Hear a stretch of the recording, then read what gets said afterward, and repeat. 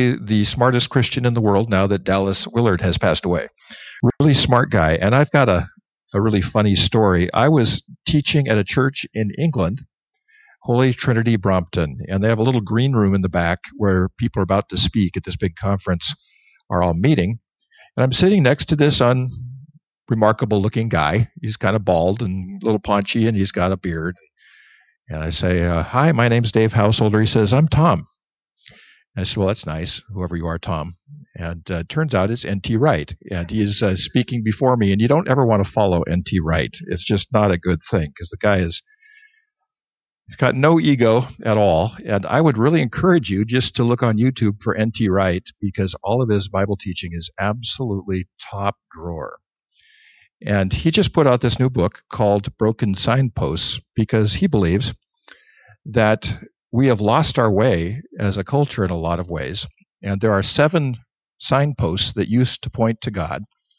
And as our culture becomes more secularized and less spiritual, those are like broken signposts. And we need to recover those signposts. We need to rebuild them. And it's real interesting that this book came out the same time we came up with Rebuild, Restore, and Renew, which I don't think is much of a coincidence. So we're going to be looking at these 7 signposts, and we're going to be looking at the Gospel of John. So if you've got Bibles with you, you can turn to the Gospel of John. And we're going to spend 7 weeks in the Gospel of John. And what's going to be surprising to you is that the Gospel of John is very, very rich in lots of ways. And there's a lot of stuff in there that we sort of skateboard over and don't pay attention to. And you can read, by the way, the Gospel of John in 90 minutes. It takes about 90 minutes to sit down and read it. And I would encourage you sometime during these 7 weeks to sit down and read the Gospel of John because it's meant to be read that way.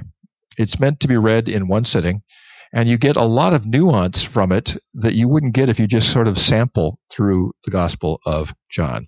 So I'd strongly encourage you to do that. I'm going to hand you guys my thing here, and if you can find my sermon slides, you can put them back up on here. So we're going to be looking at the Gospel of John and broken signposts. And today we're going to be talking about justice. Justice. But first I want to give you sort of the outline of what we'll be looking at. Justice, love, next week, spirituality, beauty, freedom, truth, and power. Those 7 things. Justice, love, spirituality, beauty, freedom, truth, and power. All of which are themes in the Gospel of John. Oh.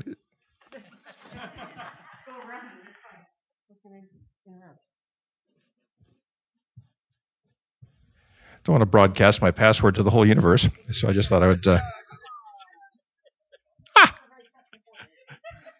Those are the 7 signposts we're going to look at. And we're entering into a time of our society where everybody says, follow the science, follow the science, follow the science. And I'm not anti-science. Science is a good thing in that it gives us facts and measurements. But it never tells us what to do, how we should do things, or what's good, true, and right. And none of these 7 themes have anything to do with science. But without these 7 things, our life is somewhat meaningless here in this world. And we have a really hard time navigating without these signposts. If we don't hold up these signposts as a culture, if we don't restore them, rebuild them, renew them, all we have is facts. And facts, unfortunately, don't give us very much. So, there's N.T. Wright, if you want to have a look at him. And if he sat down next to you, you'd think, how unremarkable. And it turns out he's just an incredibly wonderful person, spirit-filled guy, and just a remarkable, remarkable guy. So we're going to look at justice today. And when we look at justice, it explains why we are so drawn to criminal shows. Why are we drawn to criminal shows? Now, my 2 favorite criminal shows are Bosch, which is Harry Bosch. He's an L.A. cop. And it's a very gritty, kind of ugly show in a lot of ways. You see the underside of what's going on. And Prime Suspect with Helen Mirren. And Wendy and I have watched both of those things, and we keep hoping for more seasons and everything else. But why are we drawn to them? Why are we drawn to these shows with so much darkness in them? Because both Harry Bosch and Helen Mirren, these two people in these shows, they are relentless at going after justice. And they keep getting told by everyone else, why don't you just lighten up? Why don't you just let it go? Why don't you just, play the game halfway? That kind of stuff. Says, no, we must bring this person to justice. Because what they did was ugly, horrible, and awful. And they just, like a dog with a bone, they just keep at it, and they keep at it, and they keep at it. And at the end, they always catch the person. And you think, yes, finally they caught the person. Now, when someone passes you on the 405 going 95 and you drive past and they're pulled over, don't you just say, yes, somebody got the person. Somebody got the person. And there's something about justice. There's something about things being put right, things being made right. Harry Bosch goes after people who commit crimes against street people and stuff sometimes. And people say, oh, it's just a street person, just let it go. He says, everybody counts or nobody counts. This has got to be, justice has got to work for everybody, not just for people of privilege and power. And so if some broken down street person, drug dealer, prostitute gets murdered, he goes after the murder, no matter what, and says we have to treat everybody the same. And there's something about fairness that really sticks with us, and we have it as children. If you've ever been on a playground, kids are obsessed with fairness, just obsessed with it. And we parents we have a cop-out line for that. Get used to it, kid. Life isn't fair. It really is just a lazy thing to say to kids, because the kids are saying, this isn't fair. My brother and I would occasionally split a candy bar if there was only one available when we were growing up. And here's the rule. My brother would always say, I'll split them. And I'll say, great, I get to choose which side then. And you just, to the millimeter, you would just cut that thing right in half. My brother and I also shared a bed in our pull-out camper. And we both had our sleeping bags. And we had a masking tape line down the middle that was measured to the millimeter to make sure that there was fairness. And the truth is, you as a child kept saying, what, that isn't fair. I'm still mad at Ted Taylor from 4th grade. Ted Taylor and I would always, when the bell rang for recess, we had 15 minutes of recess.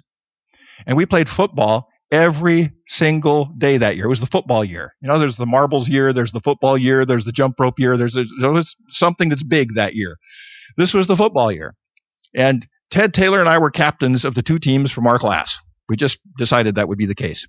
And so the bell would ring and we'd run for the football because it was in the closet. We'd grab the football, go outside, and then we'd pick teams from other people's classes. And one day Ted Taylor said, let's pick two at a time. I said, well, okay, well, that's fine. So he picked two, then I would pick two. Then next week he said, let's pick three at a time. And after a while he said, let me pick my whole team first, then you can pick. Then I went right to the teacher and said, what? That's not fair. Because God gives you, kids are operating with a sense of justice. Do you know that children are actually operating with the gift of words of knowledge and words of wisdom at that point? And we as parents try to culture that out of them. Thank you, Tamara. That was a good catch. That was impressive. Very impressive. You should be like a shortstop or something. That was good. So everybody counts or nobody counts. A sense of justice. We've got a sense of justice, and we ought to cultivate that in our kids rather than try to cultivate it out of them. And to look at things. Folks, who thinks it's fair right now that all of the gigantic stores have been open every single day since the pandemic?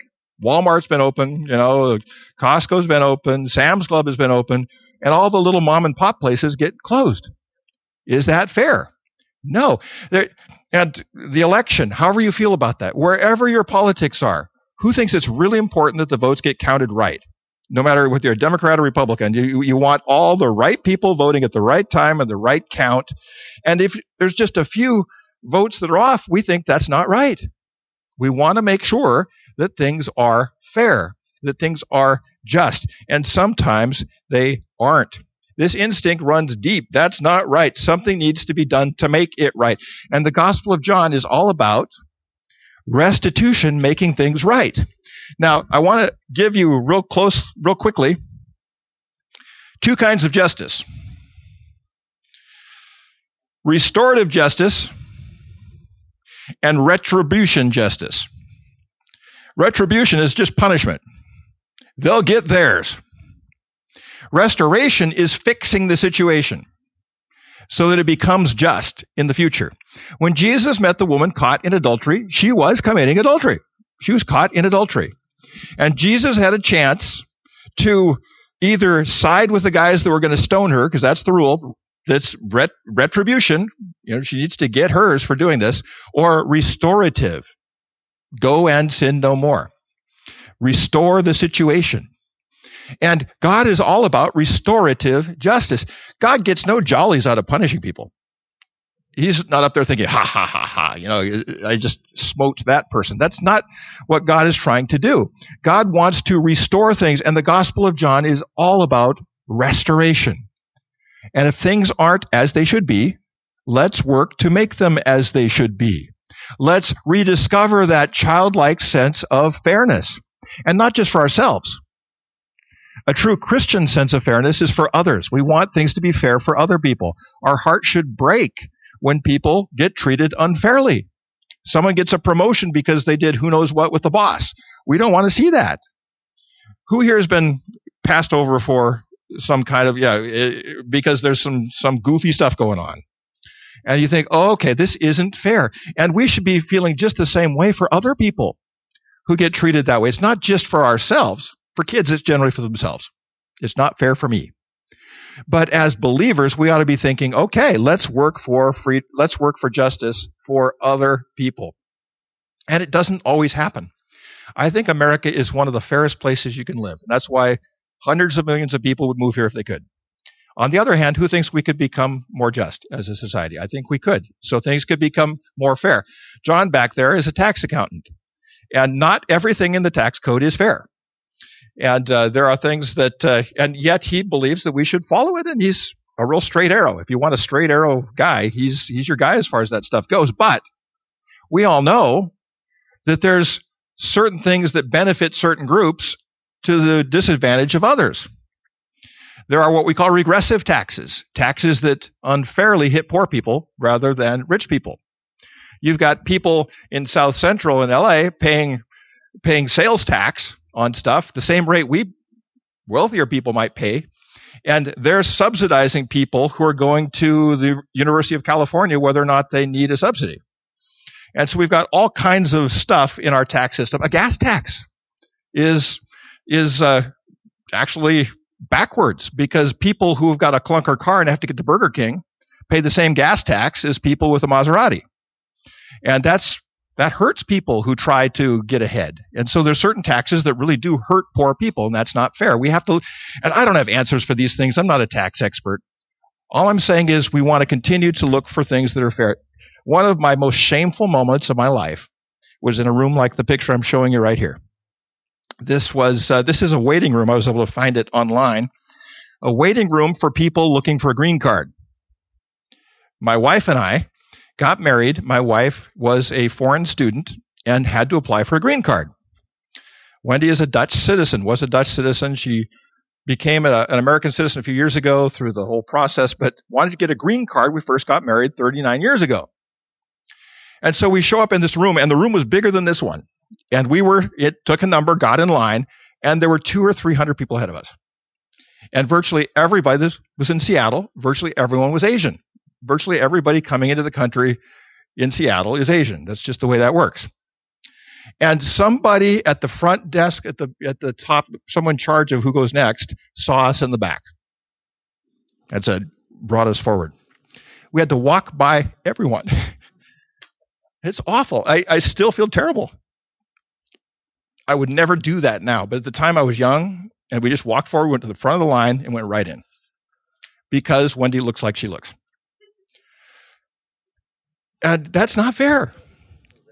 That's not fair. That's not fair. It's just because she looks like a white American and has perfect English, She comes forward and everybody else sits there.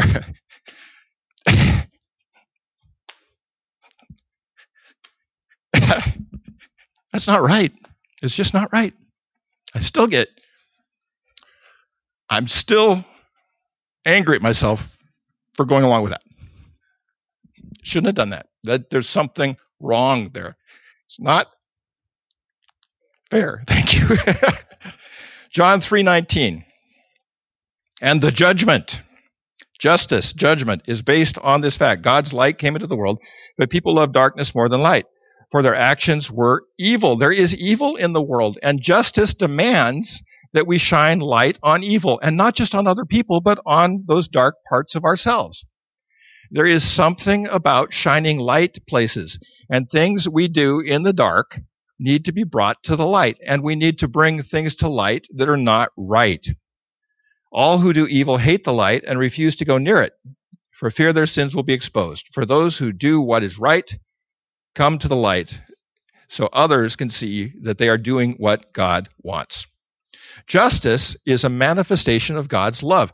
God is not just a God of forgiveness. God is a God of justice. God doesn't wink at sin and say, oh, that's fine, I forgive you. It's just keep going on doing what you're doing. God aches when he sees injustice, when he sees things happen that aren't fair, where people aren't treated well, where children get abused, where there's violence in a marriage, where there's people stealing from one another and taking from one another. Justice is a manifestation of God's love. In addition, the Father judges no one. Instead, he's given the Son absolute authority to judge. In other words, Jesus says, people say, oh, Jesus was just a wise teacher. He never claimed to be God.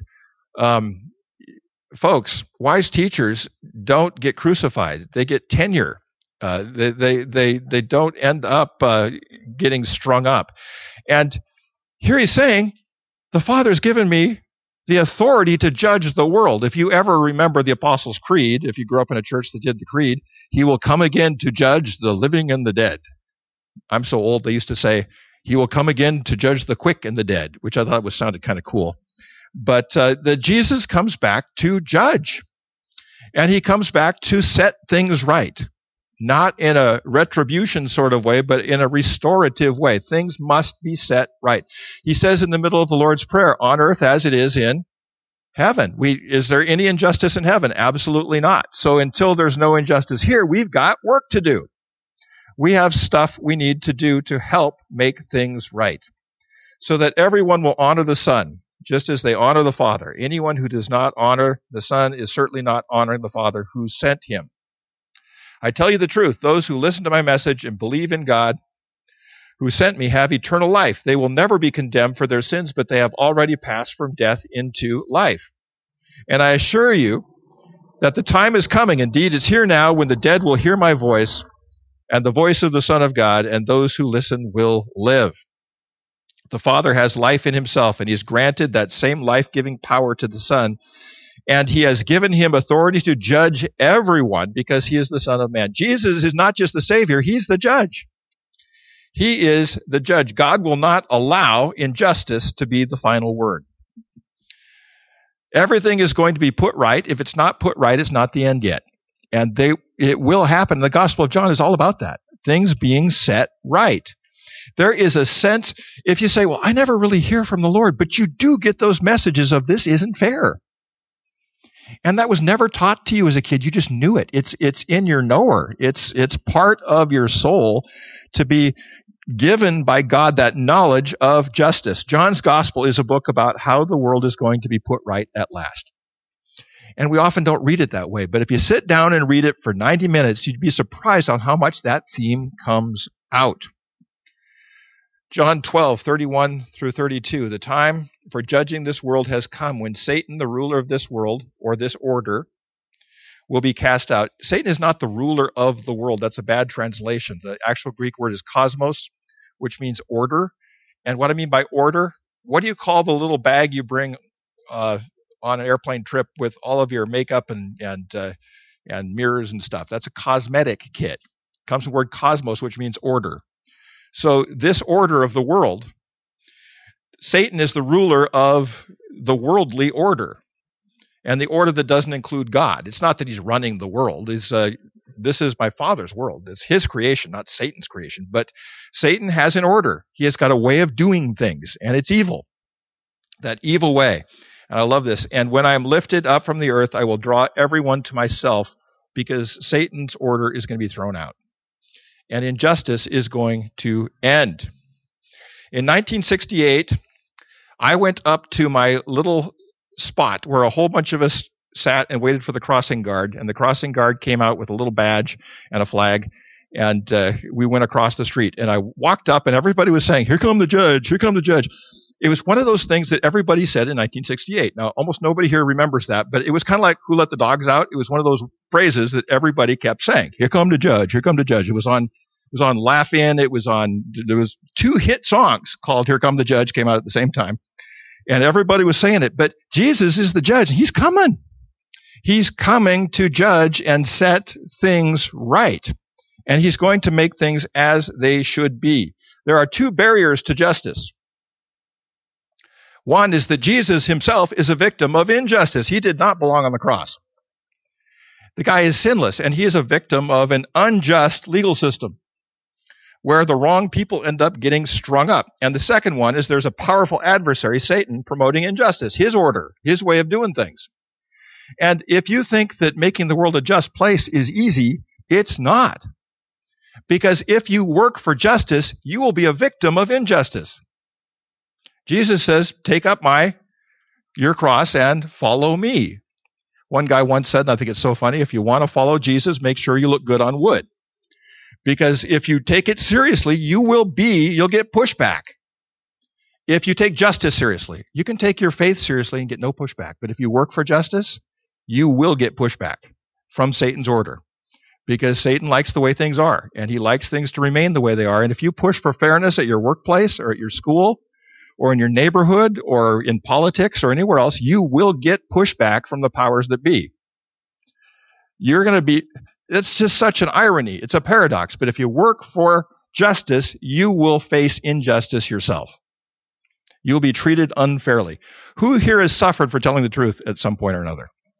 You speak the truth and you take a beating for it. And that happens. That happens. It happened to Jesus. He spoke a lot of truth and took a lot of beating. And that will happen to us if we work for those things. John 12:47.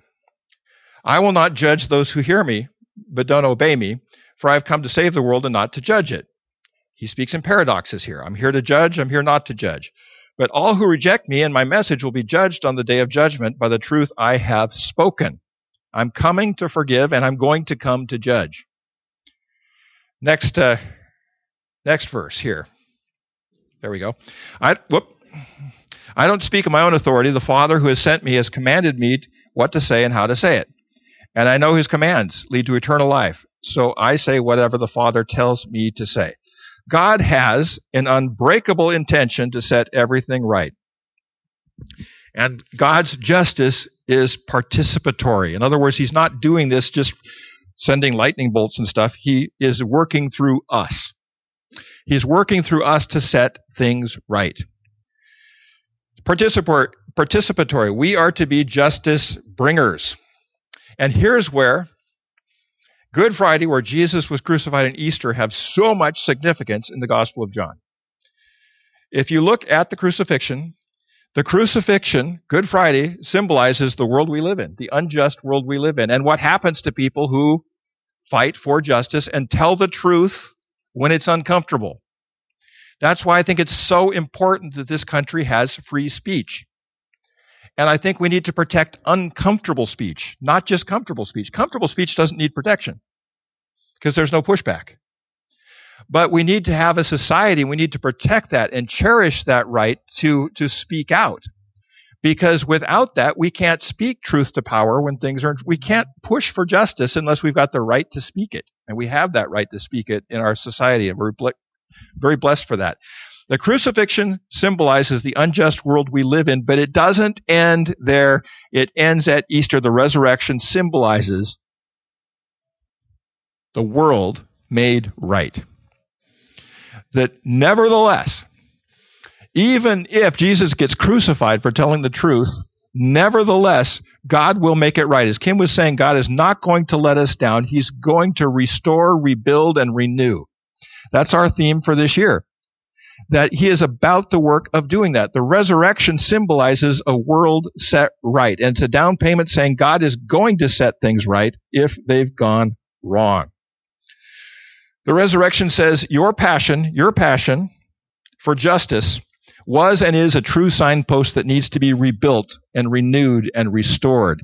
We need to put that signpost of justice back up in our lives and saying we're going to recommit to that, to be justice bringers. And we're going to trust that God is going to set things right. And if we suffer for it, God will still renew us for it in the end. He will bring us back. Practicalities. Never give up on justice.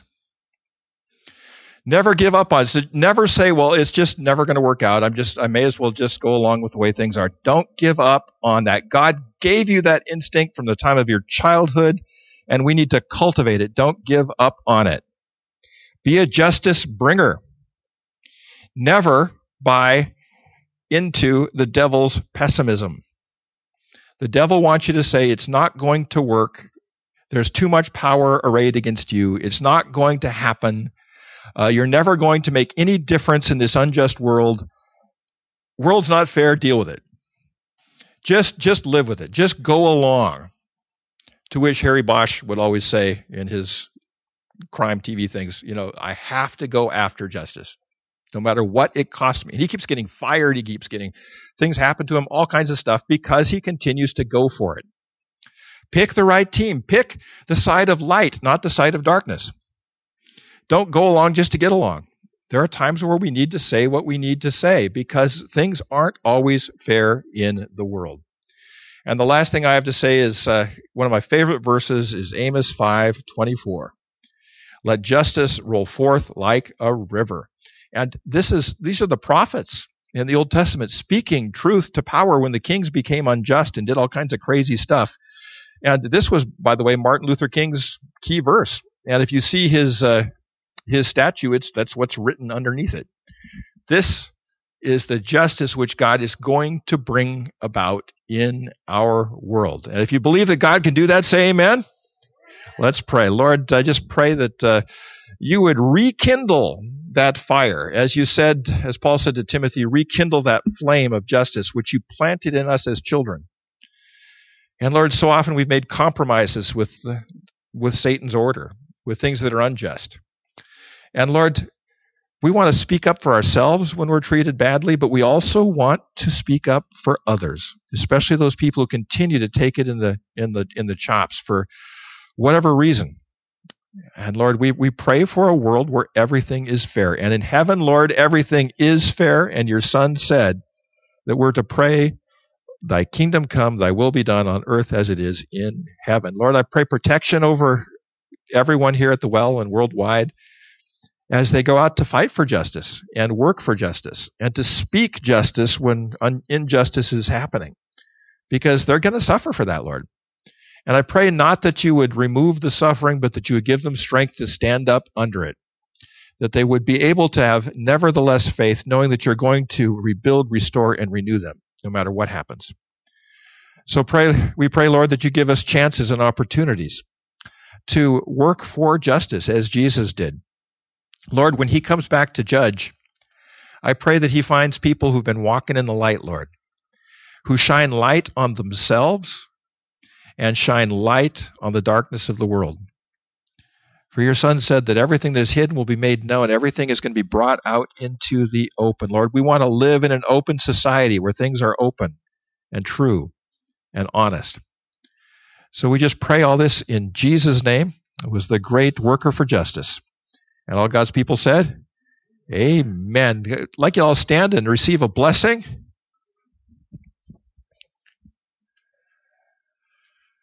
If you want to just, whether you're home or wherever you are, just hold up your hands to receive a blessing. And Lord, we give you thanks that you've made us partners with you in working for the world that you want to see happen. You made this world good, Lord, and a lot of us messed it up. But you have not given up on us. You're never going to let us down, Lord. You, as we were singing earlier, you're going to be there for us. You're going to hold on to us. You're going to fight for us. And Lord, when we suffer for the sake of justice, we pray, Lord, that you would give us that strength and bless us knowing that even if we go through a few Good Fridays in our lives, Lord, Easter's coming. And we're going to be renewed, restored, and rebuilt. Lord, we pray for our world and our society and our culture that these signposts from the Bible would be rebuilt, starting with justice. And we pray all these things in Jesus' name. Amen. Everybody, have a great week. If you could stay a little bit longer and help us break things down, that would be nice for those of you who don't have to run off to stuff. And have a wonderful week, and we'll see you again next week.